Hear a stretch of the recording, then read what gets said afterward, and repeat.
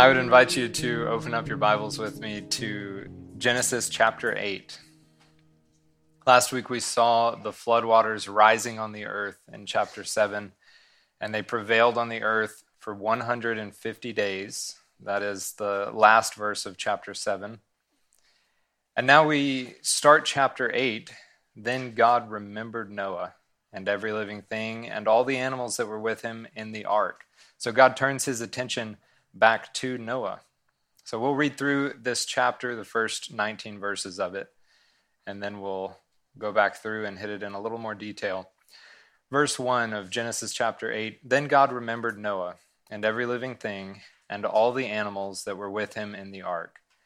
And God made a wind to pass over the earth, and the waters subsided. The fountains of the deep and the windows of heaven were also stopped, and the rain from heaven was restrained. And the waters receded continually from the earth. At the end of the 150 days, the waters decreased. Then the ark rested in the 7th month, the 17th day of the month, on the mountains of Ararat. And the waters decreased continually until the 10th month. In the 10th month, on the 1st day of the month, the tops of the mountains were seen. So it came to pass, at the end of 40 days, that Noah opened the window of the ark which he had made. Then he sent out a raven, which kept going to and fro until the waters had dried up from the earth. He also sent out from himself a dove, to see if the waters had receded from the face of the ground.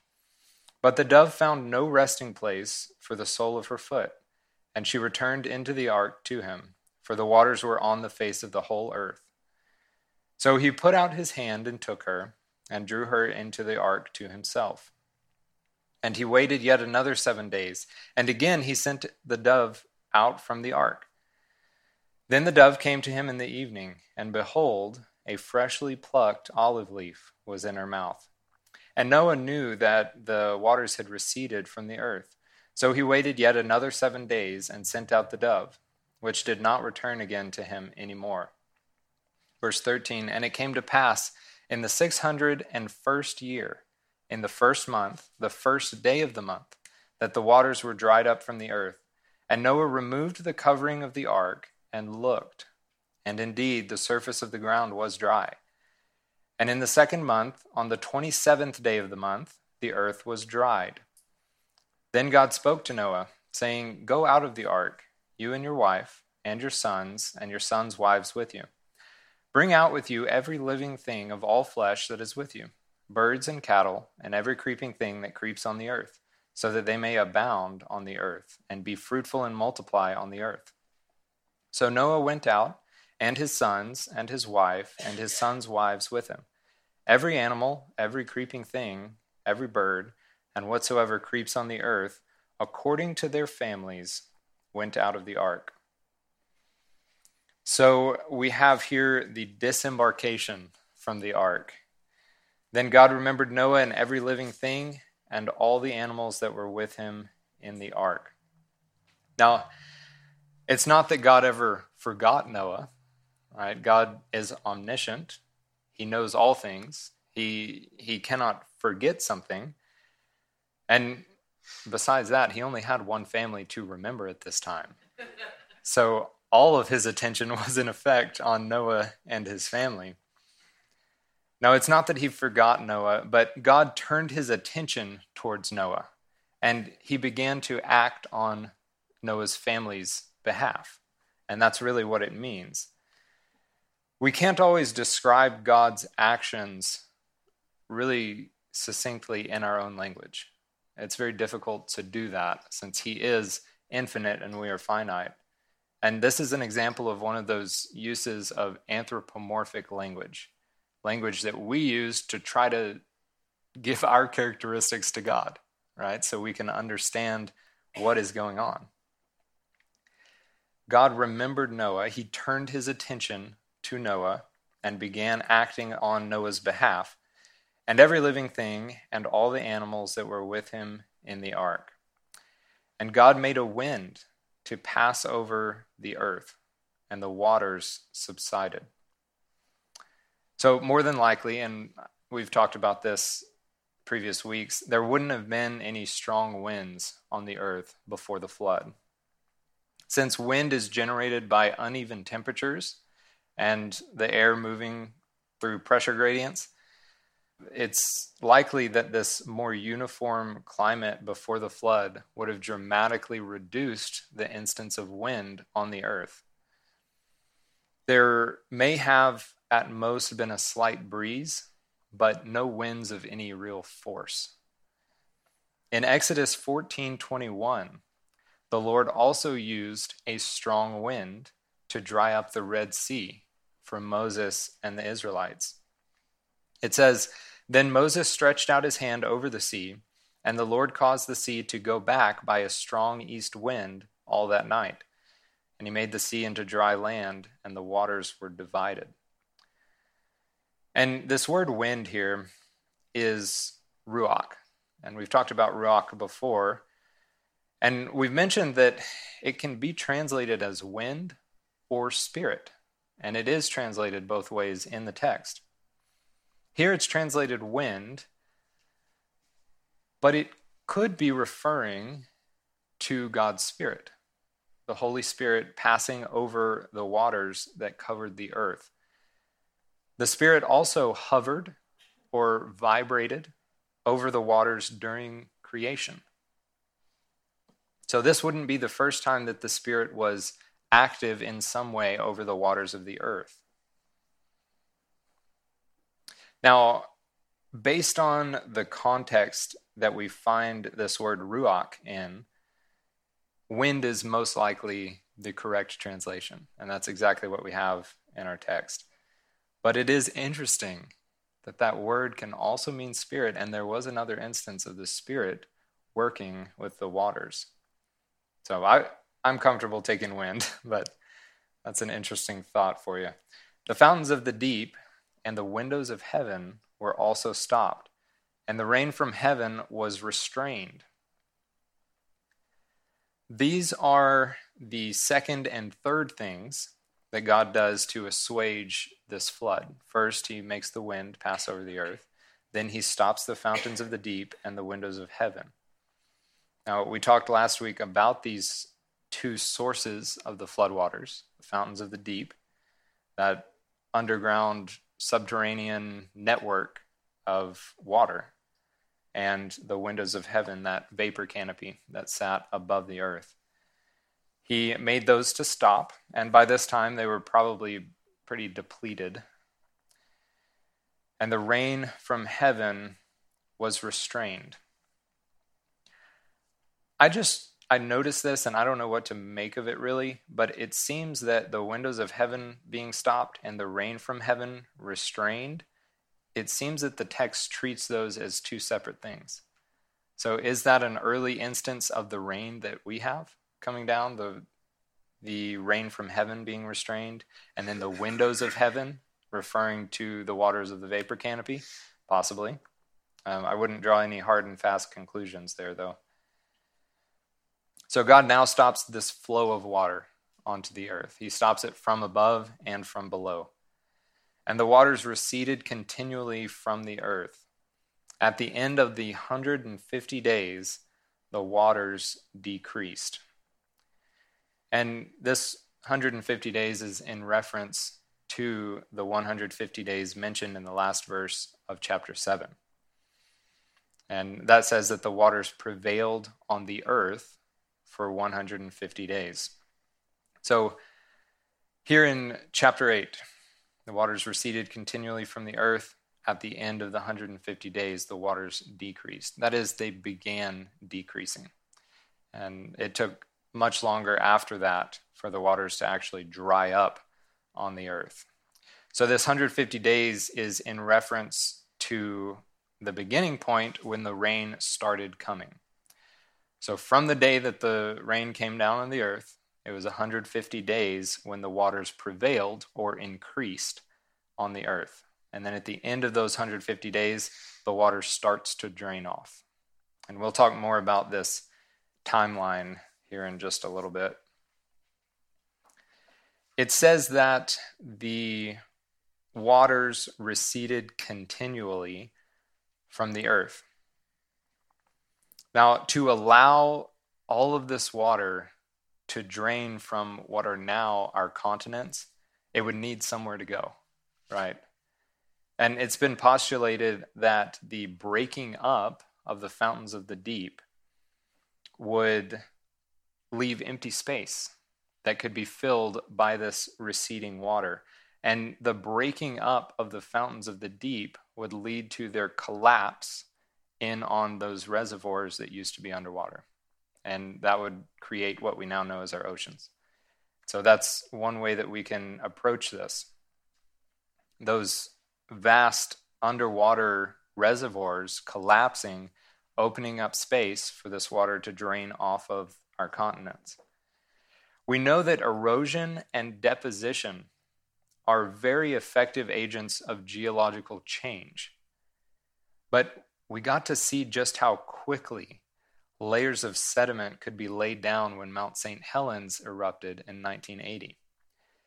And since then, scientists have used that devastated area surrounding Mount St. Helens as a miniature model for how the volcanic activity of the flood may have changed the Earth's topography. It's very interesting to look at this case. And there are a few key points that scientists use the Mount St. Helens case to illustrate. We're going to go through these 3 points. The first is how rapidly sediment layers can form. We get this conditioning in our schools that tell us that sediments are laid down over hundreds and millions and, however long they want it to be, really. And that is just not the case. We have proof from the Mount St. Helens case that sediments can be deposited in these thin layers very quickly. Geologists have documented up to 400 feet of new strata that were formed at this site since the 1980 eruption. These sheets of sediment were formed during and after this catastrophe by airfall, volcanic rocks, landslides, and even depositions from stream water. One deposit resulted in the creation of a 25-foot thick, finely laminated unit in a matter of hours. 25 feet of sediment in only hours. This really flips the current dogma upside down. The second point that this Mount St. Helens case illustrates is how rapid erosion can carve into sediments. We all know that, rivers and everything are carved by water flowing through that area. And it's interesting to me that both secular scientists and creation scientists, those who believe the biblical account, both agree that rivers, canyons, those kind of geological features were formed by erosion. Now, we have very different ideas on how long that took. Since the 1980 eruption blocked the original passage of the Toutle River, it quickly carved a new course. And a later, smaller eruption in 1982 led to the carving of a new canyon in that area up to 140 feet deep.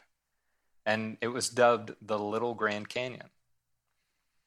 And it's roughly a 1/40th scale version of the real Grand Canyon. And this provided evidence that erosion can be very fast under the right conditions. And the global flood that we see in the text of the Bible would have provided ample water for these canyons, including the Grand Canyon, to be carved out in a matter of weeks. Our third point that Mount St. Helens serves to illustrate is how rapidly the ecosystem bounces back after a catastrophe. Within the first year after the eruption, the first plant life began to repopulate that barren, lunar-like surface. Today, only 40 years after this blast, the 60-kilometer area is covered by a lush forest. It's pretty much all come back. And it's strong. It's possible Noah and his family witnessed a similar kind of rapid recovery in the years following the flood. So this data from the Mount St. Helens eruption has supported the biblical view of catastrophism, and it's refuted the claims of uniformitarianism by demonstrating how quickly volcanic activity and water can change a landscape. It doesn't take those millions of years to form the geological formations that we see today. Under the right conditions, which the flood provides, that can be done in a matter of weeks. But what's somewhat more perplexing, at least to me, are these immense canyons and crevices that we find in the ocean floor. Those can't be carved by erosion, right? Because they're already underwater. There's not really a lot of flow through there. So what do we do with that? Well, there had to be something else at play there. You know, we may say, well, that could be the breaking up of the fountains of the deep. When those fountains broke up, they left these huge canyons in the bottom of the ocean. You know, that's possible. Possibly the dramatic shift in the Earth's crust that left these crevices. And these are many times deeper than the Grand Canyon. I mean, when I tell you they're massive, I mean like dwarf the Grand Canyon kind of massive. Verse 4, then the ark rested in the 7th month, the 17th day of the month, on the mountains of Ararat. This verse gives us both when and where the ark came to rest. Although we're not sure if this is the same Mount Ararat that we have named that today. And I've got a graphic for you showing the location of Mount Ararat up towards Armenia. It's actually in Turkey, but it's real close up there. The red pin that you see on that modern map is Mount Ararat. And that would be right here on this map. This is what it would have looked like, I think it was the 8th century BC. So this is where Mount Ararat is. Now, there are a lot of people, even today, that are convinced that the ark rested on that Mount Ararat. There is a fair amount of anecdotal evidence that points to that location for the ark. There are records from both the Babylonians and the Greeks of people claiming to have seen the ark on Mount Ararat. And there's a whole host of sources who claim to have seen the ark here. And I'll really quickly run through a list of some of these sources. In 275 BC, Berosus, a Chaldean priest, claims to have seen it. In 30 BC, Hieronymus, an Egyptian. In the 1st century BC, Nicholas of Damascus. In 70 AD, Josephus wrote about the ark being here. In 1254, Hathon, who was an Armenian king. And in the 13th century, Marco Polo references this location for the ark, which has made everyone take for granted that the ark is on this Mount Ararat. In 1916, some Russian aviators spotted something on the mountain that looked to be irregular. And they reported that to the Tsar, and he took a keen interest in it, but the revolution kind of took precedence, and they never were able to go back and investigate that. In 1901 to 1904, George Hagopian visited. In 1952 and 1955, Navarro visits. But he died in 1960, and nothing really ever came of that. In the 1970s, Ed Davis, Ed Heiling, George Jamal, and others were said to have visited. And in February 20th of 1993, CBS aired a primetime special with photos of the ark on this Mount Ararat. Now, all of those stories may be true. But it's hard to corroborate any of these stories. You can't prove any of them. So it really is anecdotal evidence at this point. And there is one piece of evidence that calls all of these anecdotes into question, and it's textual evidence. So I think we should take a look at that. Now, I want to be clear. How many of you would just absolutely be on fire for Jesus if they discovered and proved that the ark was on top of this Mount Ararat? Okay. It wouldn't change a whole lot, would it? You know, we talk about this and it's interesting to look at, but it shouldn't really sway our faith one way or another, right? I believe that the ark is on what Moses called Mount Ararat. Now, whether that's the same one we have today, I don't know, but it is somewhere. And some people think it's going to be discovered in our future. Now, let's look at this textual evidence that challenges the Mount Ararat location of the ark. When you come to Genesis 11, verses 1 and 2, you read, "Now the whole earth had one language and one speech. And it came to pass, as they journeyed from the east, that they found a plain in the land of Shinar, and they dwelt there." What are these verses telling us? They're telling us that Noah's descendants left the place where they disembarked the ark, and they traveled west, that is, from the east, to the plain of Shinar. That's what it says. Shinar is where the city of Babylon was built, and Babylon has been historically predominant for all of history, basically. So we know where Babylon is. We know where the land of Shinar is. Shinar is where modern-day Hilla, Iraq, is. If you see Baghdad right there, it's about 50 miles south of that, just off of the Euphrates River. That's where this historical site of Babylon is located. And on this map, it's right here. Babylonia. There's the city of Babylon.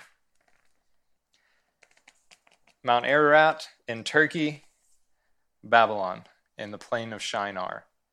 What direction would they have had to travel to get to Babylon? South. Well, the text says that they traveled west from the east. So that doesn't really line up with what we have in Genesis chapter 11. So that seems to be a good refutation of the modern day Mount Ararat location of the ark. Some people are still convinced that the ark is on Mount Ararat in Turkey, and that's fine. You know, a lot of really good Bible teachers, really good scholars think that it's there. I'm not super convinced either way. I look forward to it being found, and that'll be cool. But either way, we still rest on the Scripture. We rest in the inerrancy of it. And whether that Mount Ararat is the same as our modern day mountain called Ararat, it doesn't make a whole lot of difference to me. Okay, let's look at verse 5. "And the waters decreased continually until the 10th month. In the 10th month, on the first day of the month, the tops of the mountains were seen." The tops of the surrounding mountains weren't visible until roughly 2.5 months after the ark came to rest. So, the ark must have been on the highest peak of them all, right? The ark comes to rest. 2.5 months later, as the waters are receding, the other mountaintops come into view. That does tell us something important. The ark is on the highest peak in the area. Mount Ararat in Turkey does satisfy that requirement, by the way. Verse 6, "So it came to pass at the end of 40 days that Noah opened the window of the ark which he had made." I'm sure that he was happy to be opening a window after all of those days with all of these stinky animals on the ark. So Noah's happy to be opening this window. It came to pass at the end of 40 days that Noah opened the window of the ark which he had made. Then he sent out a raven, which kept going to and fro until the waters had dried up from the earth. Now, when you come to the law, you'll notice that a raven is classified as an unclean bird. It feeds on carrion, and it therefore would be considered to be unclean. So if there were floating bodies of men or of animals in the waters, the raven would have no problem perching on those, eating them, sustaining itself on those bodies, and it wouldn't really have a need to come back to the ark, right? So we don't see the raven return. It says that it kept going to and fro until the waters had dried up from the earth. Verse 8, he also sent out from himself a dove. Now, a dove is a very different animal, right? Not like a raven. I don't think a dove would sit and perch on a dead body, and it certainly wouldn't eat it. So he sends out a dove also to see if the waters had receded from the face of the ground. But the dove found no resting place for the sole of her foot, and she returned into the ark to him, for the waters were on the face of the whole earth. So he put his hand out and took her and drew her into the ark to himself. Noah ends up sending out 3 doves and 1 raven. The raven doesn't come back. The first dove, verses 8 and 9, comes back to the ark because it couldn't find a place to rest. So evidently the waters were still covering the land around them. And he waited yet another 7 days, and again he sent the dove out from the ark. So he sends this second dove, and this second dove returns to him and brings him a freshly plucked olive leaf. And this gives him some information, right? Because this is like an intelligence gathering operation, sending these dove out. There is, by this point, at least some vegetation growing back somewhere. Could be on the mountaintops, could be lower on the sides of the mountains, not sure. But there is some type of vegetation. And this is why the dove with an olive branch in its mouth is seen as like a symbol of peace or optimism. And that's international. That's all over. Different scholars and teachers have had different views on the extent to which vegetation on the earth was destroyed. Some suppose that all vegetation was wiped out during the flood, and others think that some of it could have survived the floodwaters. It has been shown that the oceans have become saltier over time. So in the past, there was a lower salt content in the ocean than there is today. And this, coupled with the fact that the water from the vapor canopy would have been fresh water, and probably this mixture of water in the flood was of a very low salinity. We do know that many plants survived the flood simply because we have plants today. Right? So we know that there were plants that came through to the other side of the flood. How did that happen? It's possible that seeds were preserved in the stomachs of herbivorous animals that died in the flood. And in such a sweet irony, Charles Darwin actually did some study on the preservation of seeds in the stomachs of dead animals. And he was surprised at how viable those seeds were after the animals had been dead for quite a long time. I just thought that was funny. It's also likely that Noah actively worked to preserve certain types of useful plants aboard the ark. They could have served as food for the animals. And in Genesis 9:20, it says that Noah planted a vineyard. So he obviously had access to grape seeds, and he probably had access to a host of other seeds as well to help repopulate the earth. Now, we do see that dove bringing back an olive leaf, and it specifies that it was an olive leaf. So there had to be an olive tree outside the ark that was viable enough to produce leaves. This leaf was found only a week after Noah sent out the last dove, who didn't find any dry land. We do know that olive trees are extremely robust, and they can even survive for a time underwater. And it's reasonable to believe that this olive tree did survive the waters of the flood and was uncovered on a mountainside. This would mean that the waters covered it later. If it was on the mountainside, the waters would cover it later, and they would uncover it sooner. So it wouldn't have had to have been submerged for the whole time, just a while. Olive trees are very tough.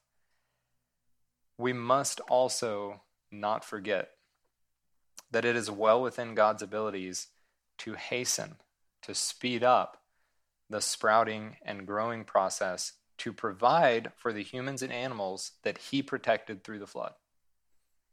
That is a possibility, and we can't discount that.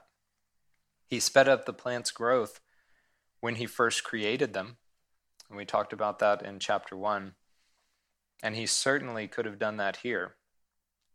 But, while it's a possibility, I don't think that it's necessary to make sense of this text. Verse 12. So he waited yet another 7 days and sent out the dove, which did not return again to him anymore. So by this time, the dove doesn't even return to Noah, which means that he's found a place to rest and he's found food to sustain himself. So by this time, the receding water has revealed a good portion of land. And there evidently was some viable vegetation that inhabited that land. And it came to pass in the 601st year, in the first month, on the first day of the month, that the waters were dried up from the earth, and Noah removed the covering of the ark and looked, and indeed the surface of the ground was dry. And in the second month, on the 27th day of the month, the earth was dried. I am sure that Noah was glad to get that cover off the ark. Fresh air for the first time in now over a year. It's like getting out and stretching your legs after a long car ride, times 20. I'm sure he was excited for this. But notice that Noah doesn't actually leave the ark yet. He doesn't leave the ark until after God tells him to do so. I have no doubt that it was uncomfortable in the ark. Probably stunk. It probably was not the most pleasant of existences. But Noah waits until God tells him to move. God does lead us into uncomfortable situations sometimes. Sometimes more often than we would care for. And it's okay to be uncomfortable where we are. It's when you're heated up that the impurities can be plucked out. Like the fire that melts gold exposes the impurities in it. Peter talks about this in the first chapter of his first epistle. Don't rush out of an opportunity God has placed you in just because it's uncomfortable. Sure, there are times to move. There are times to make a change. Noah was patient. Then God spoke to Noah, saying, "Go out of the ark, you and your wife, and your sons and your sons' wives with you." A year and 17 days earlier, God had called to Noah, "Come into the ark." Now he commands Noah, "Go out of the ark." These commands are complementary to each other. And they remind us of the commands of Jesus Christ. In Matthew 11:28, Jesus says, "Come to me, all you who labor and are heavy laden, and I will give you rest." And Mark 16:15, "Go into all the world and preach the gospel to every creature." Come to me, go out to the world. Those are the commands of Christ. We go into Christ for salvation, and we go out into the world to evangelize. Bring out with you every living thing of all flesh that is with you, birds and cattle and every creeping thing that creeps on the earth, so that they may abound on the earth and be fruitful and multiply on the earth. So Noah went out, and his sons and his wife and his sons' wives with him. Every animal, every creeping thing, every bird, and whatever creeps on the earth, according to their families, went out of the ark. What was the directive there in verse 17 to the animals? Be fruitful and multiply. That's what the animals would do when they went back out into the earth. And this is the same phrase that God used in reference to the sea creatures and birds in Genesis 1:22 and to man in Genesis 1:28. And he will again repeat this directive, "Be fruitful and multiply," to Noah and his family at the beginning of chapter 9. Now, we're going to direct our attention to the chronology of the flood, the timeline of events. So, different commentators tend to have slightly different views concerning the exact chronology of the flood. But this will give you a good starting point. So I've got this table up for you, and it shows us some of the important events and dates associated with them. So we'll look through here. Noah entered the ark on the 10th day of the 2nd month, and 7 days later the rain began. So Noah sat in the ark with his family, no rain, for 7 days. The rain began, and after 40 days of heavy rain, it stops. There's still water covering the earth, but the heavy rain had stopped. 110 days later, the waters begin to recede off of the earth. So there was that peak where the waters were as high as they were going to get, and then they start receding. On the 17th day of the 7th month, the ark rests on the top of Mount Ararat. There's still water surrounding them, but the ark found a footing towards the top of Mount Ararat as the waters continued receding. 74 days after that, the other mountaintops become visible, which again tells us that they were rested on the highest mountain in the region. Then 40 days later, Noah sends out the raven. He waits a week and sends out the first dove, waits another week and sends out the second dove, and he probably waits another week before sending out the third dove. Finally, on the first day of the first month, the new year, Noah sees dry land for the first time in about a year. All that time that the waters were receding down the mountainsides, and Noah was waiting for God to tell him to move. All of that time would have given time for the ecosystems to start making their comeback. Remember, the ark is resting on the 17th day of the 7th month, and they don't get out of the ark until the second month in the 27th day. So they're stationary, not floating in water anymore, for several months before God instructs them to leave the ark. That's patience. So there were 7 days that they waited in the ark.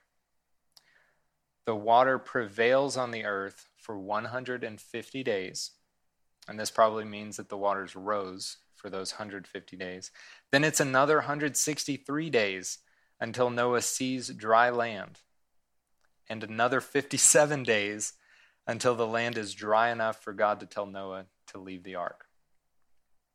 Altogether, they're on the ark for 377 days. And that's a year and 17 days. And it's worth noting here that they're using 30-day months. 12 months of 30 days, 360-day years. And that's consistent in Genesis, it's consistent in Revelation. So when you're looking at prophecy, you're hone in on that 360-day year. So they were aboard this ark, this big barge, with all these animals for just over a year and 17 days. And now I want to call your attention to that date that's highlighted in red. Probably wondering what that was all about. We find reference to this date in chapter 8, verse 4. Then the ark rested in the 7th month, on the 17th day of the month, on the mountains of Ararat. And we ask ourselves, why did the Holy Spirit see it fit that we know the exact day that the ark came to rest? Why is that? Well, we need a little bit of background to see this all unfold before us. The Jews have 2 calendars. They have a civil calendar and they have a religious calendar. The civil calendar originated in Genesis with creation. And this is what the author of Genesis would be using in our text this morning, the civil calendar. The religious calendar was instituted by God in the first Passover. And we find reference to that in Exodus 12 in the first couple verses. Now the Lord spoke to Moses and Aaron in the land of Egypt, saying, "This month shall be your beginning of months. It shall be the first month of the year to you." That's the institution of the religious calendar. The civil calendar started at Tishri, and the religious calendar started at Nisan. Nisan is the month of the Passover. In Exodus 12, we see that. And it just so happens that each of these months, Tishri and Nisan, are the inverse of each other. And what I mean by that is Tishri, first month of the civil calendar, 7th month of the religious calendar. Nisan, first of the religious calendar, 7th month of the civil calendar. So you see how that kind of works? So when the author of Genesis 8:4 writes that the ark rested on the 17th day of the 7th month using his Genesis or civil calendar, he's talking about the 17th of Nisan on the religious calendar. I know it's confusing. Bear with me. We're bringing it home. God instructs the Israelites in Exodus 12 to kill the Passover lamb on the 14th of Nisan. We know that Jesus is our Passover lamb. He is the lamb that was slain on our behalf. And his death fulfilled the Passover. And he was crucified on Passover of that year, the 14th of Nisan. So Jesus was crucified on Passover, 14th of Nisan. How long was he in the grave? 3 days. So his resurrection occurred on what day? The 17th of Nisan. The 17th day of the 7th month. Now when you read Genesis 8:4, you realize that the ark rested on the anniversary of Christ's resurrection in advance. Noah's new beginning on that barren earth occurred on the anniversary in advance of our new beginning in Christ. And this is remarkable because that's not something that you can add to the text later. When Jesus is crucified, we're going to go back and insert this into the Torah that Moses wrote. That's not possible. This text of the Torah was codified thousands of years before Christ came and fulfilled what was written here. There is no way to contrive this after the fact. It is a fingerprint of the Holy Spirit in the text. It's intrinsic to the text. You see, the 7 feasts of the Torah were all designed by God to commemorate in advance the work of Jesus Christ. In Leviticus 23, you'll find the Feast of First Fruits. This feast was to be observed the morning after the Shabbat that follows Passover. To be observed the morning after the Shabbat, Saturday, that follows Passover. The Passover was specified as the 14th day of the first religious month, Nisan, 7th civil month.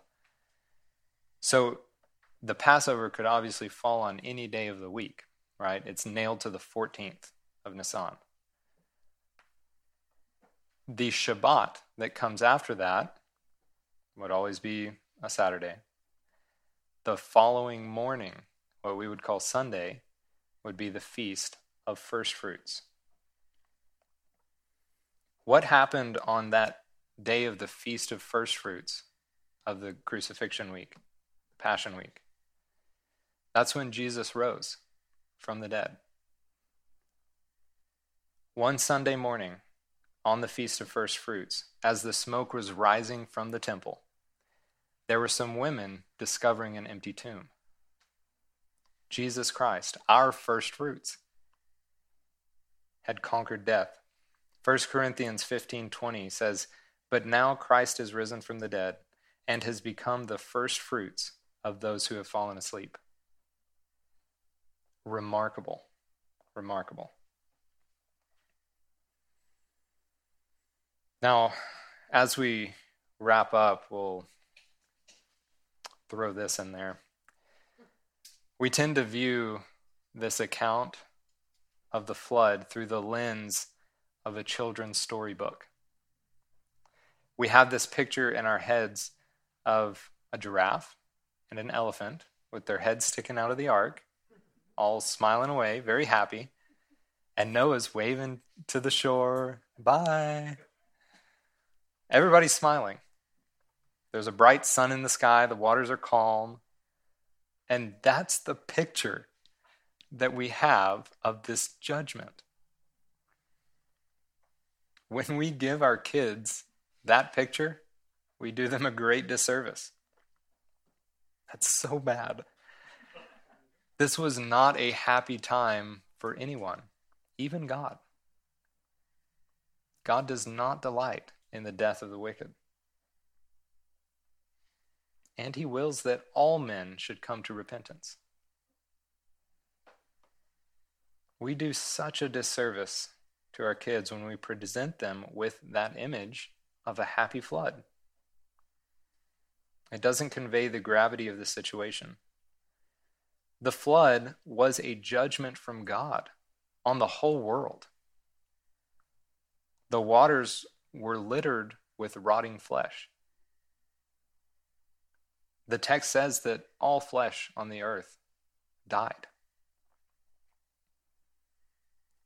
Did Noah hear the cries of those who were trapped outside the ark as the waters rose? Maybe. Just terrible. It was a gruesome event. It was a judgment from God. And you know what's even more sobering than that? is that God is going to judge the world again. Just because you're living after the flood doesn't mean that you won't be held to God's holy standard. Everyone will be judged according to God's holiness. You know, it's easy to look around and see other people who are doing worse things than you are. Like, I'm fine. I'm better than that guy over there. That's not it at all. We will be judged according to a holy God. But here's the thing. You can actually decide how you'll be judged by God. Hear me out. You'll either be judged according to your works or according to the work of Christ on the cross. Those are the two options, but you get to decide. When God looks at you, does he see a filthy sinner or a precious child? Are you darkened by your sin, or are you purified in the blood of Jesus Christ, the Lamb that was slain for us? In John 3:18 and 19, Jesus says, "He who believes in him," speaking of himself, "is not condemned. But he who does not believe is condemned already, because he has not believed in the name of the only begotten Son of God. And this is the condemnation, that the light has come into the world, and men love darkness rather than light, because their deeds were evil." We must trust in Jesus every day for our salvation. There is still a judgment ahead for each one of us. And I don't want to be judged according to my works. I want to be judged based on the fact that I'm covered in the blood of Jesus Christ, the Holy Son of God. That's how I want to be seen when God looks at me. I want to be judged according to what Christ has already done on my behalf. And when we look at that, we can't help but think, what a display of love. What a display of love from the Father that he would allow his Son to take my place.